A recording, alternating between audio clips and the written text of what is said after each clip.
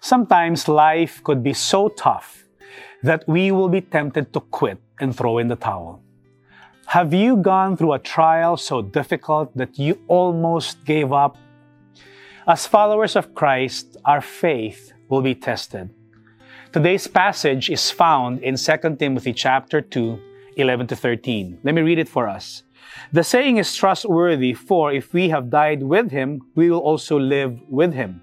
If we endure, we will also reign with him. If we deny him, he will also deny us. If we are faithless, he remains faithful, for he cannot deny himself.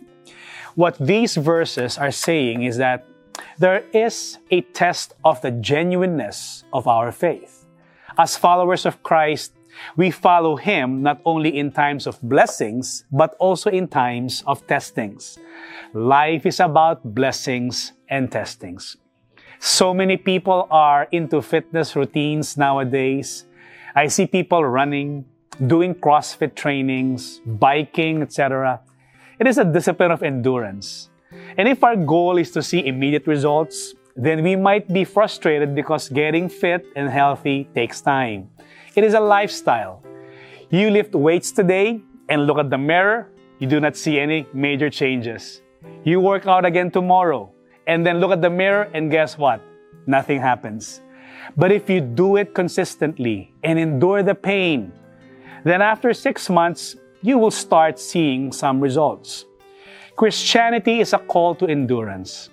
Jesus said that we will be persecuted, but he who stands firm to the end will be saved. This is not saying that we endure by trying hard. If we endure, we will also reign with him. These verses do not mean that by your suffering and by your enduring hardship, you will win the right to a crown. It is all by grace. We do not deserve anything from God. He does not owe us anything, and yet he decides to give us all things in Christ. But if times do come that we are faithless, he will still remain to be faithful because he cannot deny himself. It is not in his nature to be unfaithful. What God promised, he will fulfill. What God started, he will complete. If life beats us hard and we fail and stumble and fall, he will be there to sustain us. He who started a good work in us will be faithful to complete it. Remember Peter, when he denied the Lord 3 times and he decided to go back to fishing?